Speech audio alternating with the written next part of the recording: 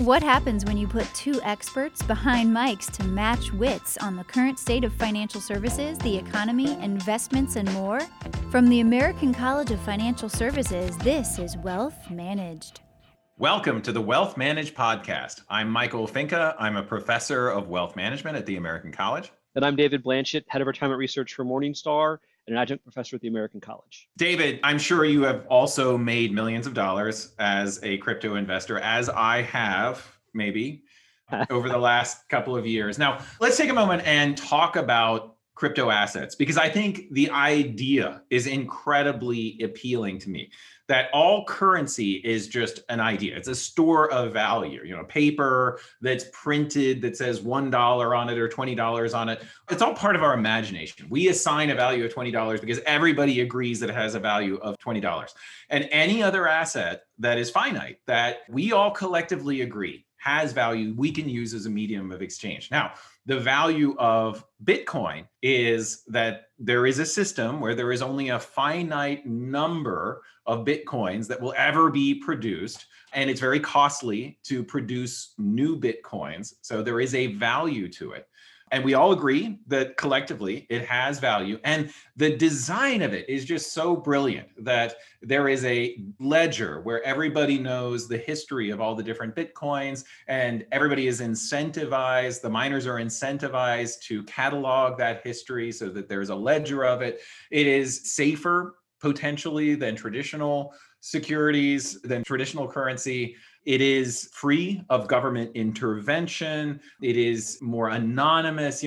There's all sorts of advantages of using crypto versus using traditional fiat currency. Now, why would anybody not start transitioning their useless pieces of paper into a Bitcoin that we all agree has so much more value and is so much more appealing? Because as we know, governments are going deeper in debt. The value of this currency really depends on how solid that government is, whether they're going to be able to pay back their debts. There could be this amazing period of inflation that's going to happen because the fiat currencies are being abused. Why not place your wealth in a different alternative store of value? Where to begin? I would say that you had a few kind of absolute statements in your opening dialogue that I would disagree with. I think one of the most important things about crypto versus other currencies is that we need to realize it's not the government that backs the US dollar, it's you and I, right? The government can tax the hell out of us. It will do whatever it wants. It can take all of our stuff to satisfy whatever it needs to do. And so that's why the dollar has value, because we give it its value. If the dollar was worth less, then we're worth less. We have an incentive to ensure it's actually worth something, right? With crypto is kind of like art, right? It's only worth what you say it is. Now, I will agree there is an allure to crypto, right? The problem is there's a rapidly growing number of cryptos, and while some are finite, like Bitcoin, others are not. There's all these different structures. And so this question exists from my perspective of, does it have value? It does have value, but then the question becomes is, what is it worth? And that's where things get really, really dicey, right?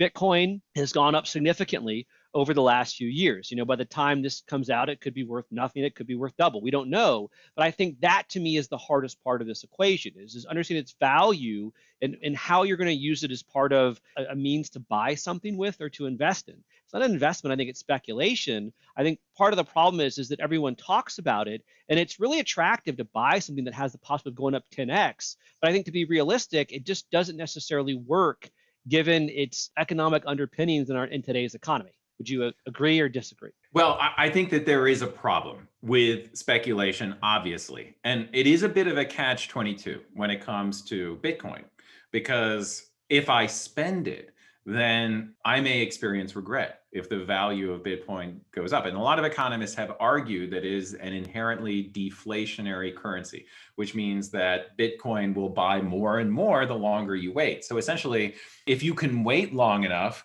you're going to be able to buy more stuff with your Bitcoin. So Bitcoin actually provides an alpha. It provides an expected investment return and your ability to buy more stuff over time. But if that's the case, then using it as a currency, then the velocity of Bitcoin is never going to be as high as it needs to be for people to be able to recognize that it actually has value. So it's this catch-22 where if it becomes a substitute for a true currency that you use to buy dinner or buy groceries, then all of a sudden it needs to have a stable value. People don't understand whether to consider it a method of consumption or whether to consider it an investment. And it has no value as an investment if you can't use it for consumption. If it's just something that has theoretical value, and a theoretical value could be $70,000, the theoretical value could be zero. It all depends on our collective willingness to assume that it does have some value. But then what is that value? What do you actually use it for? And that's been the problem with Bitcoin, is that it's very prone to this recency effect where people get very excited. It's this bubble effect. When prices go up, they feel like they need to become part of the game. And there's regret if they're not part of the game. They should have bought crypto a year ago. They could have made so much more money. But is that healthy? And is that a problem, especially for young investors? Like, my concern is, there's already folks that want to start adding crypto to portfolios. I mean, who allocates the currencies to the portfolios? Like, no one, right? And so my concern with crypto is that why would I want to ever use an asset that, as I said, it's like art. It has no underlying value other than what we all think it's worth. And so I think that, to me, is its largest problem, where, just recently, they were all down 20% within a few hours of opening. Right? That's not something that individuals want to use. And so if no one's using it as a currency and people are scared to use it because the price volatility, to me, it's just pure speculation at this point. Sure, it could be worth something. I mean, China has their own cryptocurrency now, but I think that, for advisors, there's this kind of education point about investing versus speculating. Like, from my perspective, when you buy a stock, you're investing. You own a part of that company. Bitcoin or any other crypto is more like speculation. And while clients might want to do that, I think that the context is important. That you can't necessarily really expect that you're buying this asset, i.e. crypto, to truly appreciate in value over the long term. Now, one of the potential benefits of crypto is that it can be efficiently transferred. We can turn it into an alternative for fiat currency. Eventually, what will happen is those transaction costs will go down.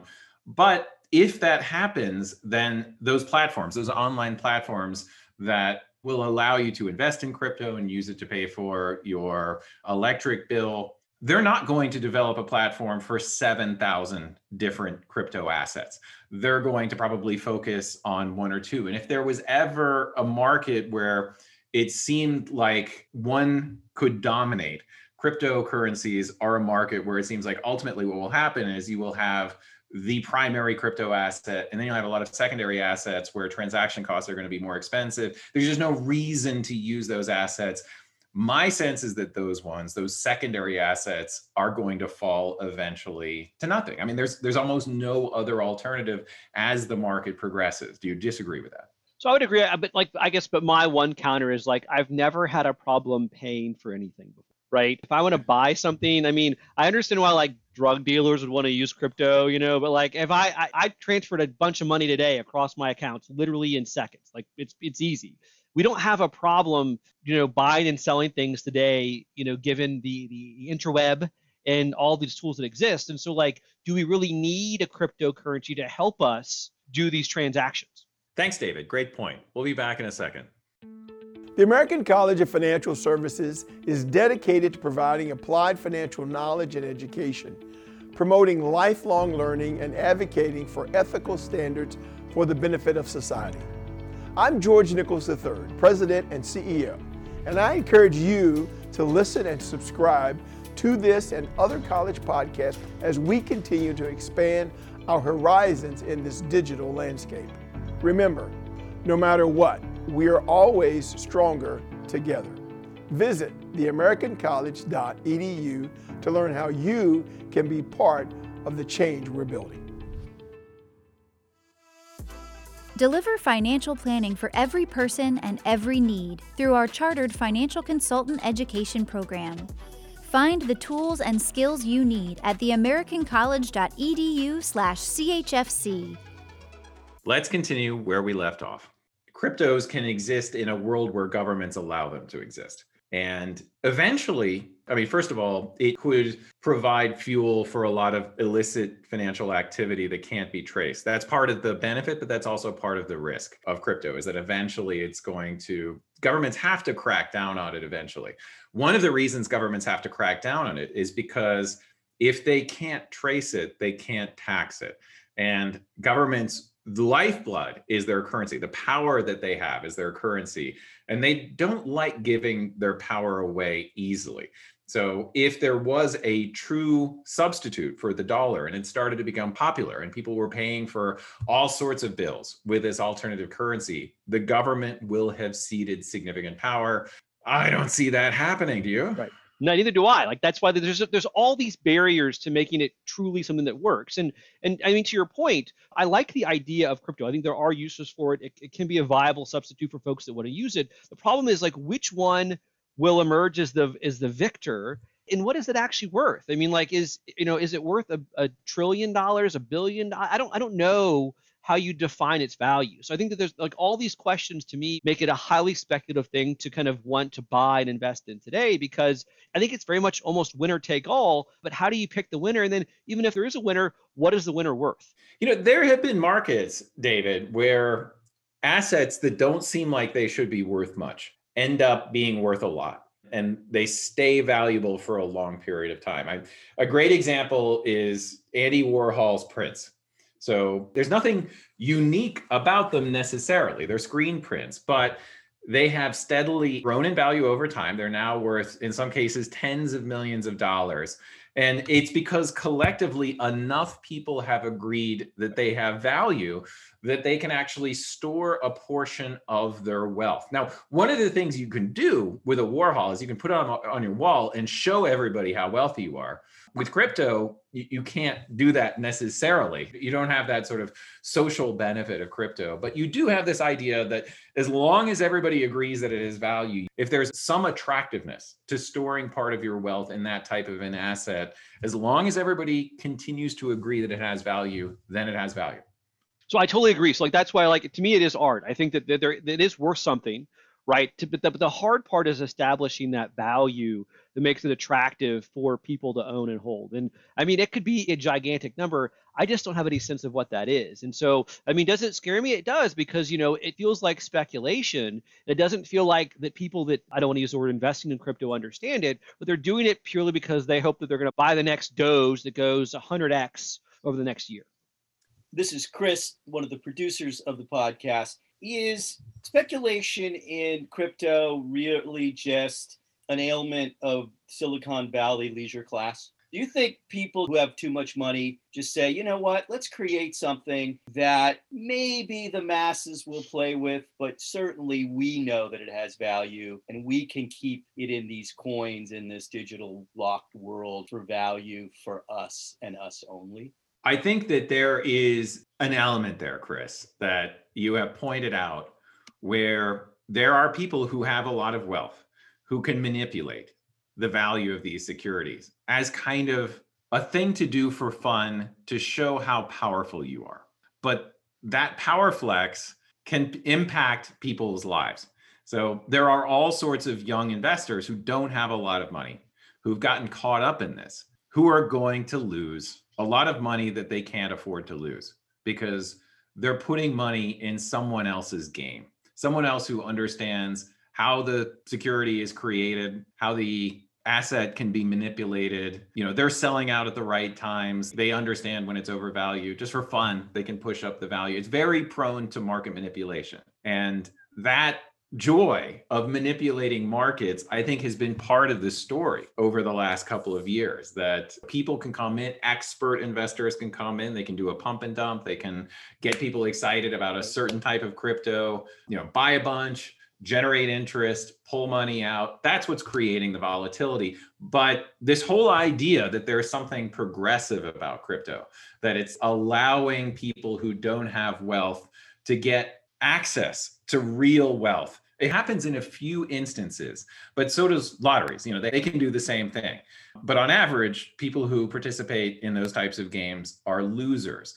And I think what you're going to see is that this plays itself out in that same manner, that most of the people who get swept into it a little late are going to end up losing it. It's a lottery. I think there's just a lottery effect going on here where a lot of people want to hit it big. I mean, it's very attractive to see what's happened with returns on some of these cryptos over the last year or two, and people want in on that. And so whether or not it makes sense as a valid investment, they think that, oh, if I can get a 10 or 100x return, that would change my life.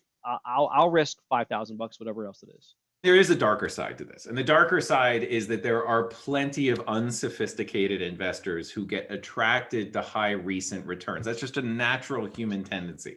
When things go up in value, they become more shiny. We pay more attention to them. We want to become part of the winning group. And especially if you can feel like becoming part of that group is going to make you a somehow better person. So I'm part of the lucky ones who gets it, who gets the whole crypto thing. And I've actually seen people talk down to financial advisors and say, you guys just don't understand the value. No, I do. I'm hip. Maybe I should allocate a portion of my client's portfolio to crypto just so that I can maintain a veneer of slight hipness. Is that also a danger? From the American College's perspective, how do we teach crypto? Do we teach it as an alternative investment? Do we teach it as something that does have fundamental value that your clients should allocate a portion of their portfolio to? What is the appropriate way for a financial advisor to approach allocating assets to crypto, and how should they view that as part of a client's portfolio? That's kind of like a bit of a hot mess. There's no easy answer there, right? I mean, I would only recommend an advisor to allocate to crypto to ensure the client doesn't make an even worse choice, right? So if door A is I'm going to give the client some money, 5% of the portfolio to buy crypto to make them happy, and door B is if I don't, there's a good chance they're just going to abandon the entire portfolio and put it all in crypto, like that's the behavioral kind of better outcome. But in the grand scheme of things, I just don't believe that it's something that belongs in a curriculum because it's too new. And I wouldn't want to say, oh yeah, like we as an industry need to kind of allocating to this, because there's so many things that exist that have high values that we don't talk about. I don't think it's not an investment that is easily understood and widely used. And so at this point, you can mention it offhand, but I don't want to make it seem like it's a normal or obvious thing to talk to all investors. Would you agree, disagree? I would agree, David, that you sound like a boomer. Okay. You just don't get it, David. I just don't get it. I'm too old. Yes. All right. Well, thank you everyone for joining us for this episode of the Wealth Managed Podcast. I'm Michael Finca. I'm David Blanchett. See y'all. For more episodes and shows, visit theamericancollege.edu/podcasts. Wealth Managed is a production of the American College of Financial Services.